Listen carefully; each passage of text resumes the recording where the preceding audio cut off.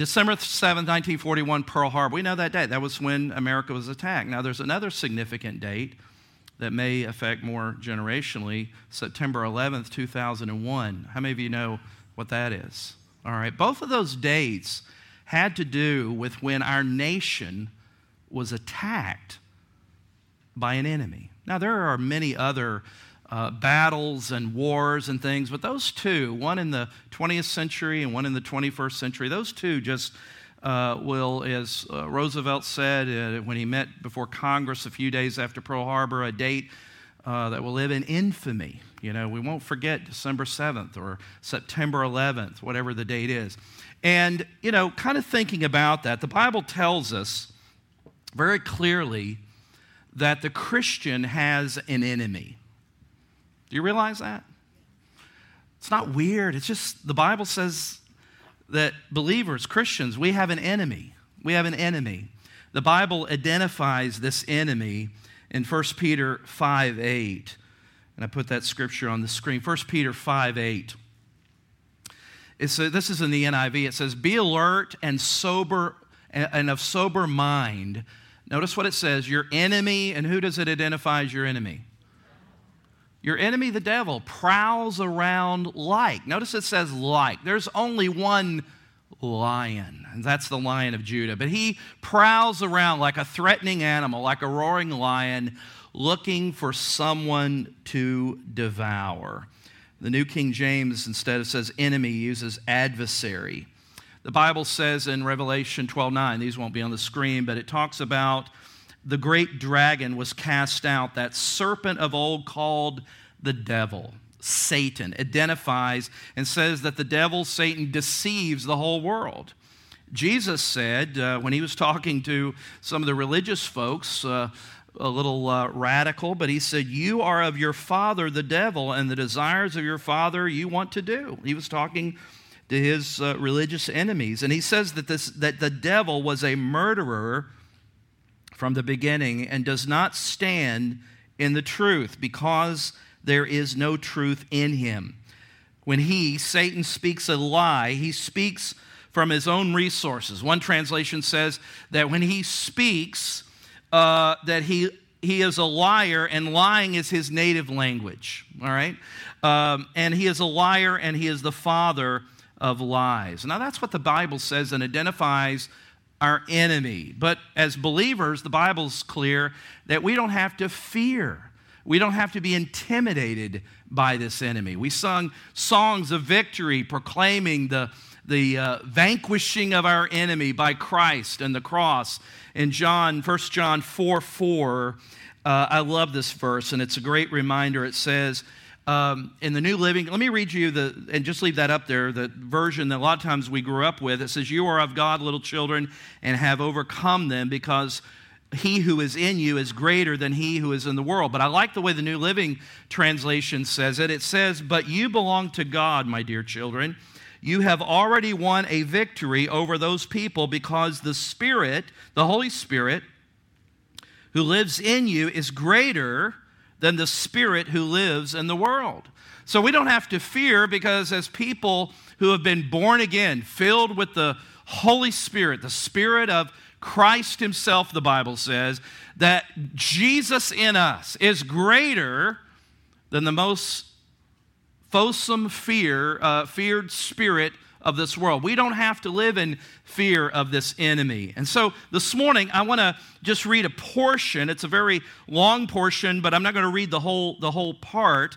But in Acts chapter 12, I want us to, with this thought in mind, I want us to read, beginning, and it'll be on the screen if you want to follow, and I hope you brought your Bibles along, and I hope that you at least try to, this would be a good teaching to take a note or two, because these are going to be principles and things that will help us in living and walking in a fearless walk before Christ every day. And so let's just begin by reading in Acts chapter 12, and I want us just to read verses 1 through 8, and you can again follow along in your Bibles or on the screen. Either way, we'll get all to the same spot. Now, the Bible reads in Acts chapter 12, verse 1, "Now about that time, Herod the king stretched out his hand to harass some from the church. How many of you know that's not really changed? The church is still getting harassed. And why did he do it? He just wanted to harass the church. He just wanted to harass. And look at how he did it. Verse 2, then he killed James. Several Jameses in the Bible. This is not the James who wrote the book of James, but this is the brother of John. He killed James, the brother of John, with the sword. And because he saw that it pleased the Jews, he thought, well, I'll one-up it. He proceeded further to seize Peter also. Now it was during the days of unleavened bread. So when he had apprehended him, he put him in prison and delivered him to 4 squads of soldiers to keep him, intending to bring him before the people after Passover. Peter was therefore kept in prison, but constant prayer was offered to God for him by the church. And when Herod was about to bring him out, that night Peter was sleeping, bound with 2 chains between 2 soldiers, and the guards before the door were keeping the prison. Now behold, an angel of the Lord stood by him, and a light shone in the prison. And he struck Peter on the side. I love that. Struck Peter on the side and raised him up, saying, arise quickly. And Peter's chains fell off his hands. Then the angel said to him, gird yourself, get dressed, and tie on your sandals. And so he did. And he said to him, put on your garment, and follow me. The title of the message this morning, with this thought in mind, is what to do when the enemy strikes. What to do when the enemy strikes. It's not if the enemy will strike the believer. It's just what? When he will strike out at the believer. 7 principles are just right here. And there's some messages, those of you who teach, but every week and preaching and looking at God's Word, there's some weeks that just, you just labor to really hear and discern God's message for the people. And then there's some weeks that you just open your Word. I try to do that on Monday or so and just read the next week where we're going and say, God, just, show me that where you want to emphasize. And this was one of those weeks as I read it, it was just one of those that, the Holy Spirit just bam, bam, bam, bam. And I wish every week was like that. But this is just one of those weeks where the Lord just, I believe, gave us the message this morning. And so, again, what to do when the enemy strikes? In 2 Corinthians 2:11, the Bible says that we should not be ignorant of Satan's devices. We are not ignorant of his schemes and his ways. Why? Because God has clearly revealed those and shown those things in Scripture. And so we're not ignorant of his plans. He hasn't had anything original in a long time.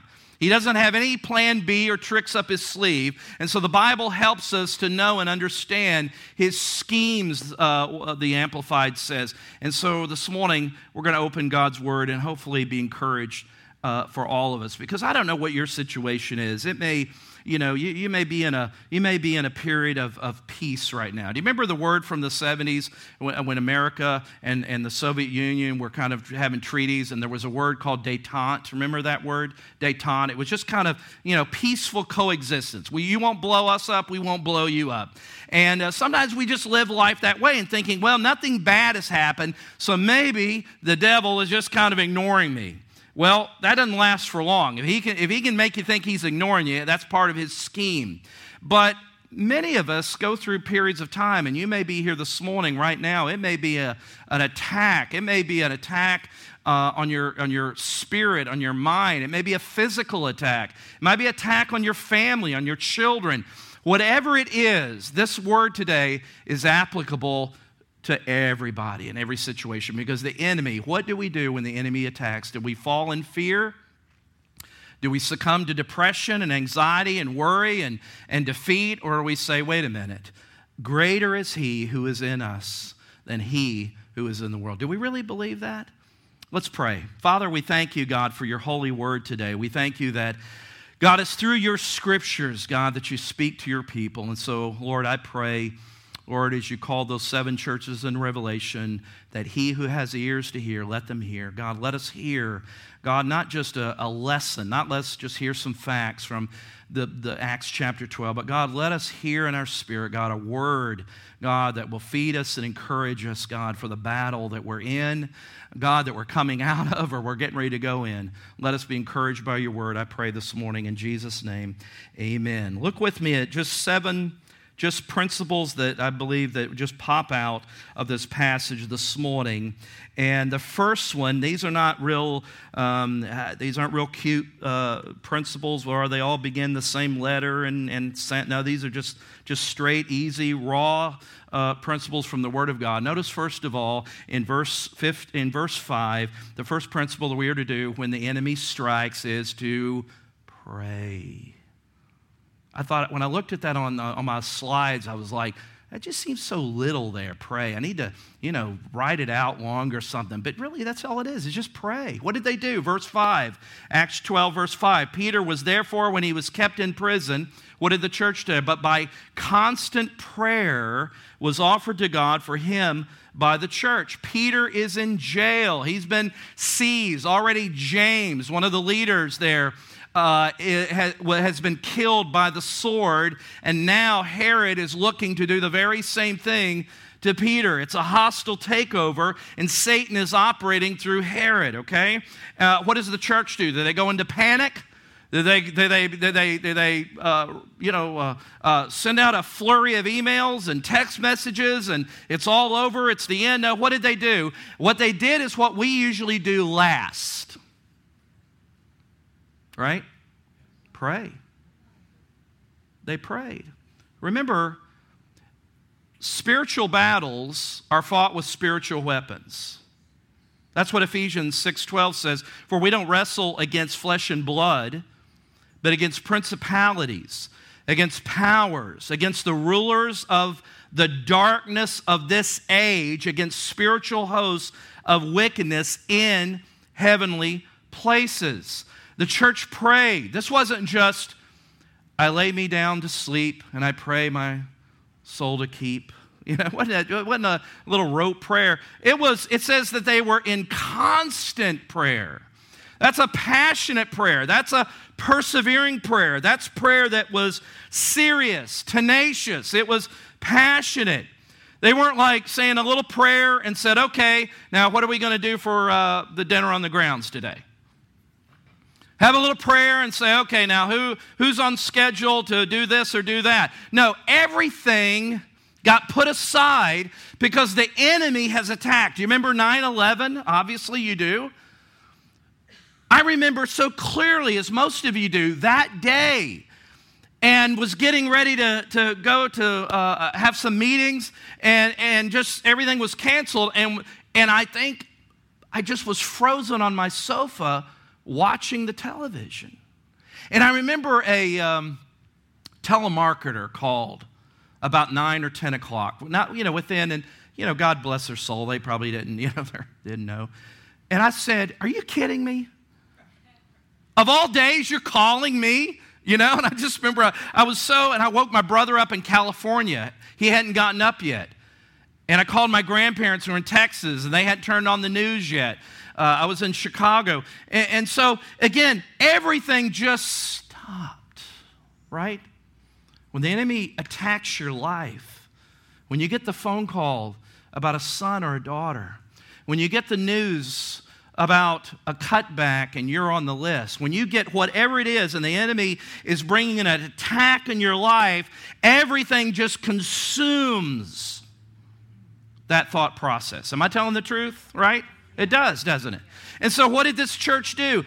They said, look, God, this is your work. And they committed themselves to constant prayer. And that's what we need to do. James 4:7 says, therefore submit to God. Commit it to God. Resist the devil and he will flee from you. Right at the very beginning, they said, God, this is bigger than us. And we're going to commit this. Our friend, our leader, Peter, our brother, he's in jail. And so they gathered together and said, there's only one who can reverse this situation. And they were in constant prayer. Secondly, God knows where you are. Sometimes we think God has just kind of forgotten us. The reason all this happened, you know what, God, He's just forgotten me. Reason I'm going through all these problems. Reason this physical attack, this situation in my marriage. God has just abandoned me, forgotten me. Look with me at verse 6. And when Herod was about to bring him out that night, Peter was sleeping, bound with 2 chains between 2 soldiers, and the guards before the door were keeping the prison.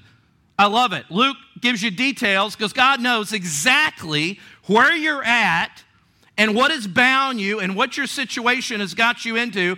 God knows exactly where you are. Don't let the enemy attack you with the thought that God has abandoned you. He doesn't care. He cares about that person. But if He really cared about you, this would happen or that would happen. No, that's a lie. God knows exactly where you are. He knows all about your situation. The Bible says in Psalm 121 verse 4, "Behold, He who keeps Israel shall neither slumber nor sleep." Jesus said, "Are not 2 sparrows sold for a copper coin? And not one of them, a bird, falls to the ground apart from your Father's will, but the very hairs of your head are all numbered. Do not fear, therefore, you are of more value than many sparrows." A little bird. In other words, if God knows when a bird falls to the ground, He says, do you not think you who Jesus shed His blood for knows and cares more about you than a little bird that falls to the ground? God knows where you are. You can't hide from God. I love the Psalm 139, and I went ahead and put it on the screen. It's just one of my favorite Psalms. "O Lord, you have searched me and known me. You know my sitting down and my rising up. You understand my thought afar off. You comprehend my path and my lying down, and are acquainted with all my ways. For there is not a word on my tongue, but behold, O Lord, you know it altogether. You have hedged me behind and before, and laid your hand upon me." Such knowledge. He's talking about a God who's intimately knowledgeable about him. Such knowledge, verse 6, is too wonderful for me. It is high. I cannot attain it. Look at verse 7. "Where can I go from your spirit? Where can I flee from your presence? If I ascend into heaven, you are there. If I make my bed in hell," you may be thinking you're living in hell, but I'm telling you, you're not. If you're here, you're not.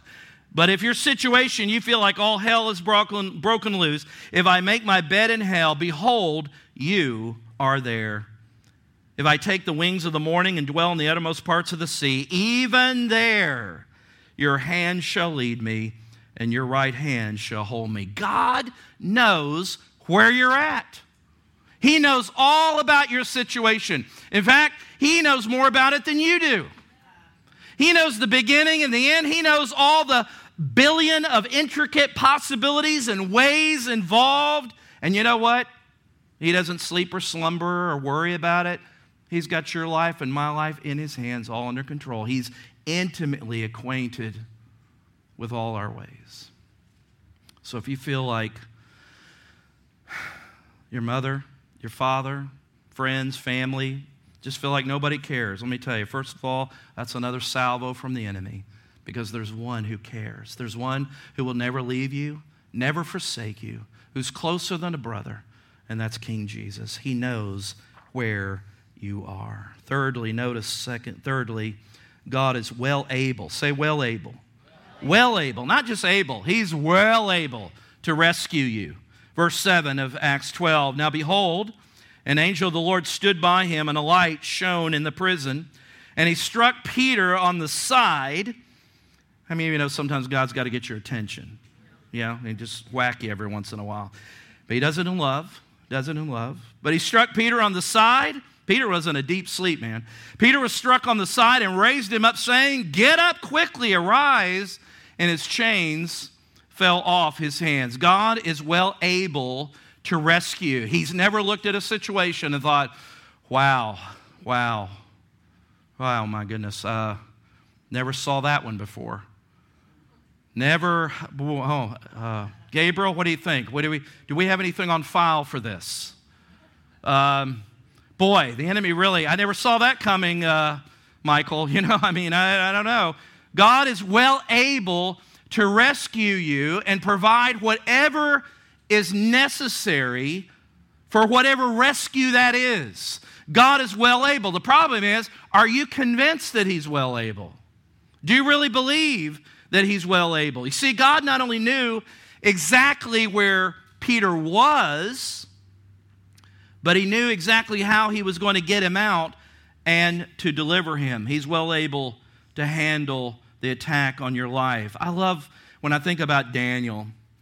And Daniel, remember the three in the book of Daniel, in Daniel 3, the three Hebrew children, Shadrach, Meshach, and Abednego? Nebuchadnezzar said, you're going to bow before me. You're going to worship this idol image of me. What'd they say? They said, no way, Jose. That's in the Message translation. Look at verse Daniel 3:17. They said, if that is the case, they said, we're going to throw you in the furnace if you don't bow down. And they said this, if that is the case, our God, whom we serve, is what? Is able to deliver us from the burning fiery furnace, and He will deliver us from your hand, O king. Now, I don't have it up there, but the next verse says, but if He doesn't, we still ain't doing it, man, right? We're not bowing down. You see, their commitment wasn't just the God of the good parking place at Walmart. How many of you know that theology? When everything is well, listen, I have again acknowledged God in getting a good parking place. I will confess, because God will convict me if I don't. But we think that, you know what, just as long as things are going smooth and well, everything is la-di-da, wow, isn't God good? But you know what they said? We are committed to God regardless of the issue or regardless of the problem. Here's the deal. They committed everything to God. They said God is well able. They committed everything to God and left the consequences to Him. That's what they were saying. They said it doesn't matter. Because we're not just here to serve God if He bails us out. We are committed to God because we will not defile God's name by worshiping one of your phony idols. Jeremiah 32:17 says, sovereign Lord, you have made the heavens and the earth, and by your great power and outstretched arm, nothing, say nothing, is too hard for you. Now, you remember, we won't look at it, but in Romans 8, you remember when Paul's talking about who shall separate you from the love of Christ? And he starts going down this list. Famine, nakedness, sword, and he's like, give me their name. Come on, tell me who it is. Tell me what the situation is that's going to separate you from the love of Christ. I want to know. Tell me. Think about whatever it is, and ask yourself, who or what is it that God is not able to rescue me and deliver me and provide for my life? Wherever the enemy has attacked, and usually it's a sneak attack.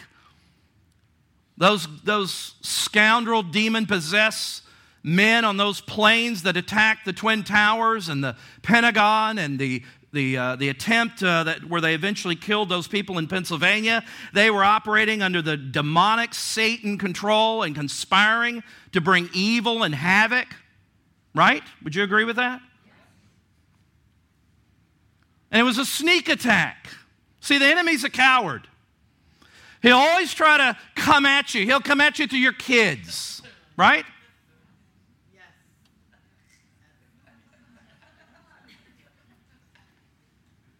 You're like, come on. Leave my kids alone. Leave my children alone. There's nothing too hard for God. And again, I go back to the tone and mindset that I believe the first point we said. The reason that there was a mindset of God's ability was because they put it all in God's hand at the very beginning. They prayed. They said, God, this belongs to you. And it wasn't just, again, it was a sense of absolute commitment that whatever God faced because it was an attack on him, God is well able to handle it. Look at next, number 4.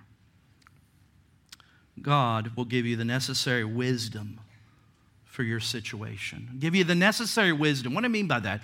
Look at verses 9 through 12. I may just look at part of this, but here's where we want to. It says, so Peter, remember the angel now slapped him on the side and said, get dressed. So he went out, and Peter did what? It's not a trick question. Look at the screen. Followed him.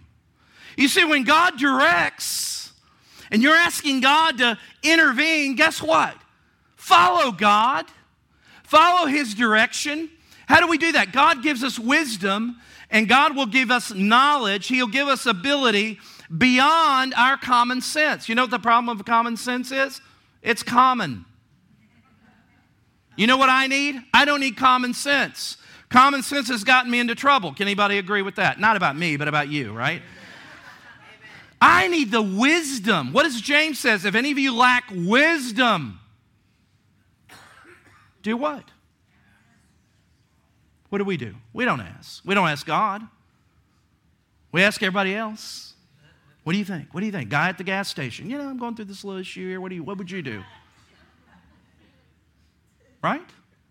We collect all this data instead of the very first thing when we prayed. It wasn't just praying. It was praying, God, give us your divine strategy. Don't you need divine strategy? Now, Dave Ulrich here is and I know some of you others, but I'm just picking on him. He understands navigational things.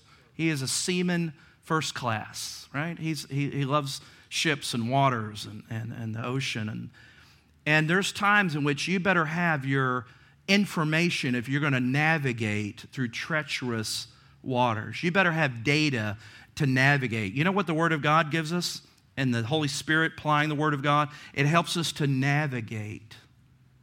Because there's times in which if you don't know where the rocks are, you don't know where, and you better navigate around that in order to get to your destination. If you're just saying, oh, I'll wing it,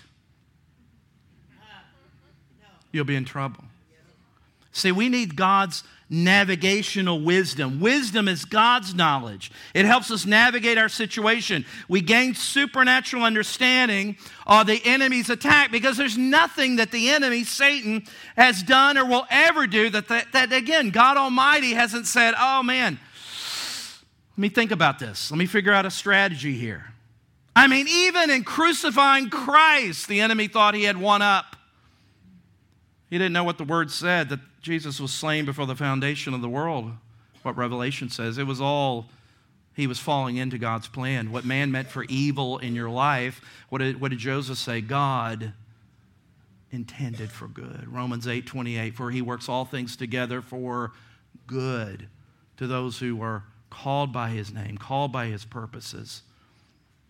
James tells us in James 1, if any of you lacks wisdom, let him ask of God, who gives to all liberally and without reproach, and it will be given to him.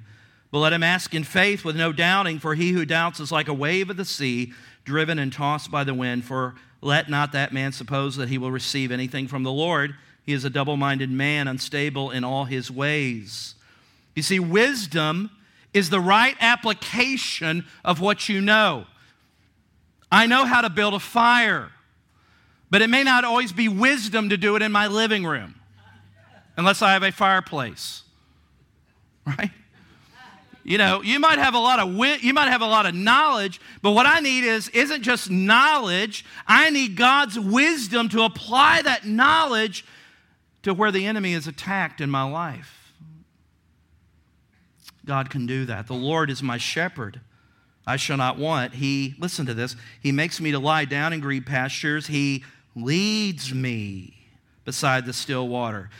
He restores my soul. He leads me in the paths of righteousness. Yea, though I walk through the valley, even though I walk through the valley of the shadow of death, I will fear no evil. Why? For you are with me. Your rod, your staff, those navigational spiritual tools of God, they comfort me. God speaks, God directs, we need to get up and follow him. What if Peter said, whoa, whoa, whoa, whoa. You don't know your way through this prison, to the angel. Can you imagine that? Hey, I don't know. Do we know each other? I mean, the guy's woken up from a deep sleep. Now, I don't know this. This is in the white space, but, what did the angel is like, Peter. Now, obviously, he was able to speak to him because the guards, and they were conked out. They had some spiritual NyQuil going on there. Peter followed God's direction. That may not be an angel, okay? Probably not. Maybe, I don't know. God can do all sorts of things. But God will give you wisdom. And a lot of times that wisdom is when you begin to pray and you begin to seek him and open the Word of God and say, God, speak to me. Have you ever prayed that way? Where you just said, God, if you don't speak, if you don't direct, I'm in trouble. My son is in trouble. My daughter's in trouble. This situation is, is bigger than anything I can come up with or I can do. God, give me direction and I will follow. See, what happens is God gives us direction. We're like, you got something else? It's kind of like, when you're surfing to find something to watch on Netflix, you just, that's what we do with God. I don't like that option. I don't like that option. No. That's it? That's all you got, God? Because remember, God is well able. He knows things you don't. And oftentimes, and James even says this in chapter 1, that when the trials come, the trials are meant to test, really, and develop perseverance and faith in our life. And that means sometimes walking through those valleys of the shadow of death and trusting him. Number 5, get people to pray with you. Verse 12. So when he considered this, Peter, he came to the house of Mary, the mother of John, whose surname was Mark. Mark was Peter's protege. And notice what were they doing? Many. Say the word many. Many were doing what? They were gathered together. And what are they doing? They're praying. You think God wants to tell us something about praying as a body, as a church? They were praying. And they were praying together. Now, we don't have time to develop this, but, there's natural laws of creation. Right now, we are all benefiting from the law of gravity. Would you agree? Now, some of you look a little elevated, I don't know. But most of us are all benefiting from the law of gravity. Now, that's a law whether you are a Christian, you are a Buddhist, you are a Hindu. Guess what? Those are laws that God has made. There's laws of thermodynamics and aerodynamics. And we operate in these natural laws all the time, and we don't understand anything about them. You get on an airplane flown by a stranger you never met in your life, right? And that plane can take you from Florida to California. The law of aerodynamics can help your pilot override the law of gravity and help you to get where you want to be in a matter of several hours. So we operate under natural laws all the time, but also the Bible teaches us that there's not only natural laws, but there are what else? There's spiritual laws, and those spiritual laws are just as valid. God is highly organized being of supreme intelligence. God operates himself and has designed his creation to operate under various spiritual laws. And so, yes, we believe that, and certainly the Bible teaches very clearly that God is sovereign, right? God is sovereignly in control. But he's also designed that we are to operate in these spiritual laws. God has secured our salvation in Christ. Are we in all agreement there? But we have to do what? We have to operate the spiritual law of faith, right? He told the Israelites, I've given you Canaan. I've given you the land. Given it to you. It's a done deal. Now you got to go take it. You got to defeat some enemies. What did they have to do? They had to operate in a certain law of faith to go out and take what God has already done. So God has designed this. For example, the law of reciprocity. Now just hang on. We'll get our way back to verse 12. The law of reciprocity. Jesus taught the law. He taught several of these laws in the gospel. Law of reciprocity is a principle that if you operate in this, God will bless you. And there are people who are not believers to some degree, if they function in this spiritual law, just like I said, a natural law, you know what? They're going to receive benefits of this law. Now, God won't bless them. Law of reciprocity, what is that? Give and it will be given to you.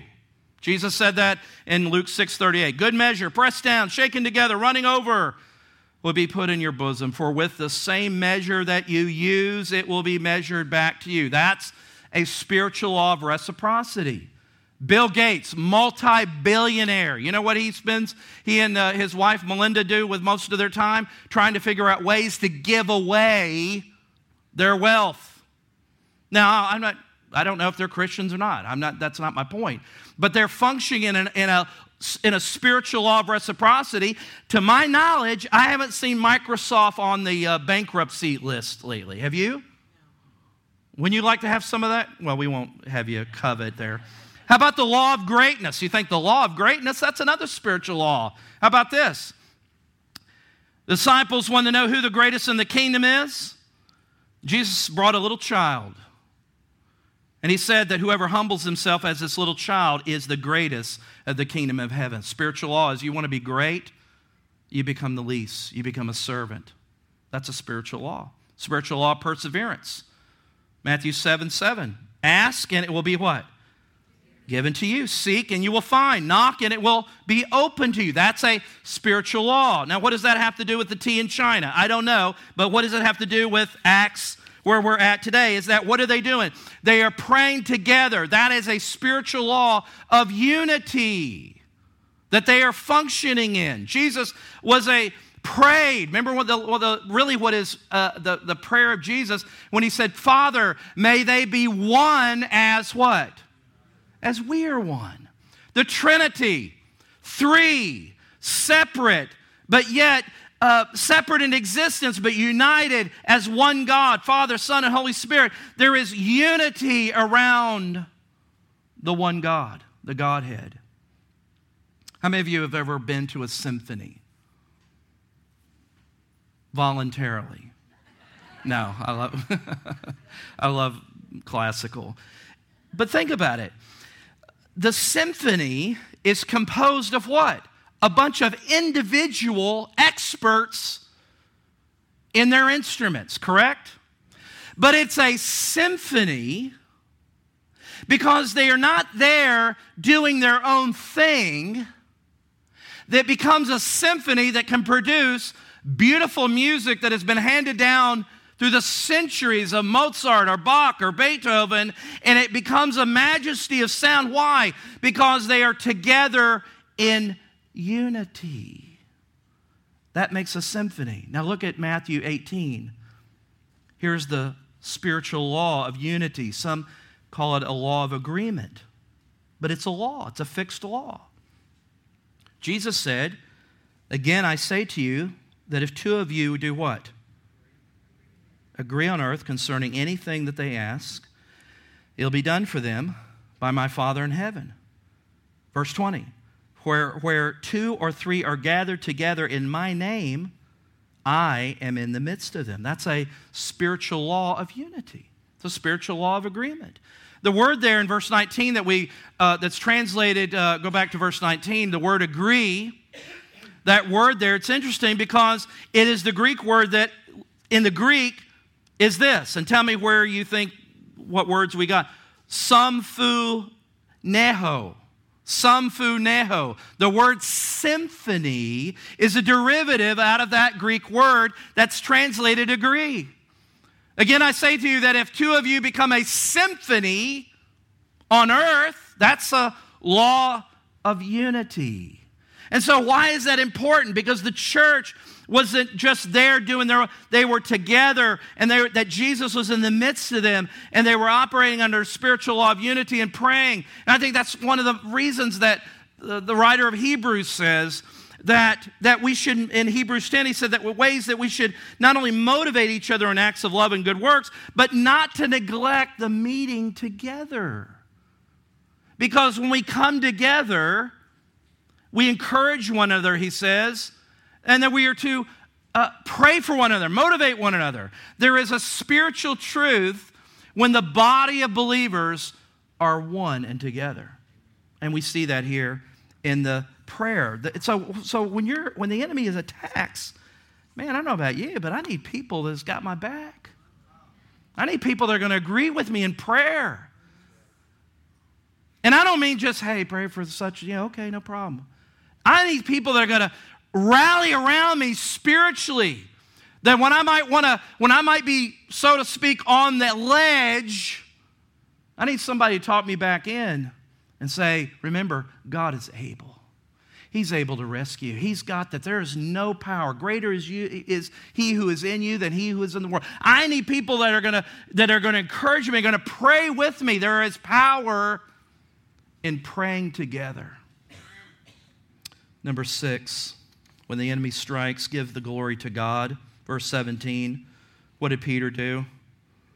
He said, but motioning to them with his hand to keep silent, when they saw him, what did he do? He declared to them how the Lord brought him out of prison.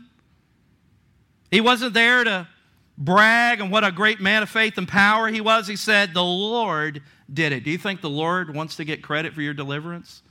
Do you think when God gives you the key, when God gives you the answer, when the enemy has struck what appears to be a blow in your life, and you're staggering spiritually, do you think when God intervenes and gives you the deliverance, whether it's financial, whatever it is, you fill in the blank, whatever it is, do you think that God has done that possibly so that with your mouth you give glory to God, you honor God? Well, nobody cares about my little testimony. How many of you get encouraged when God's people testify? Thank you, one of you, but you knew where I was going.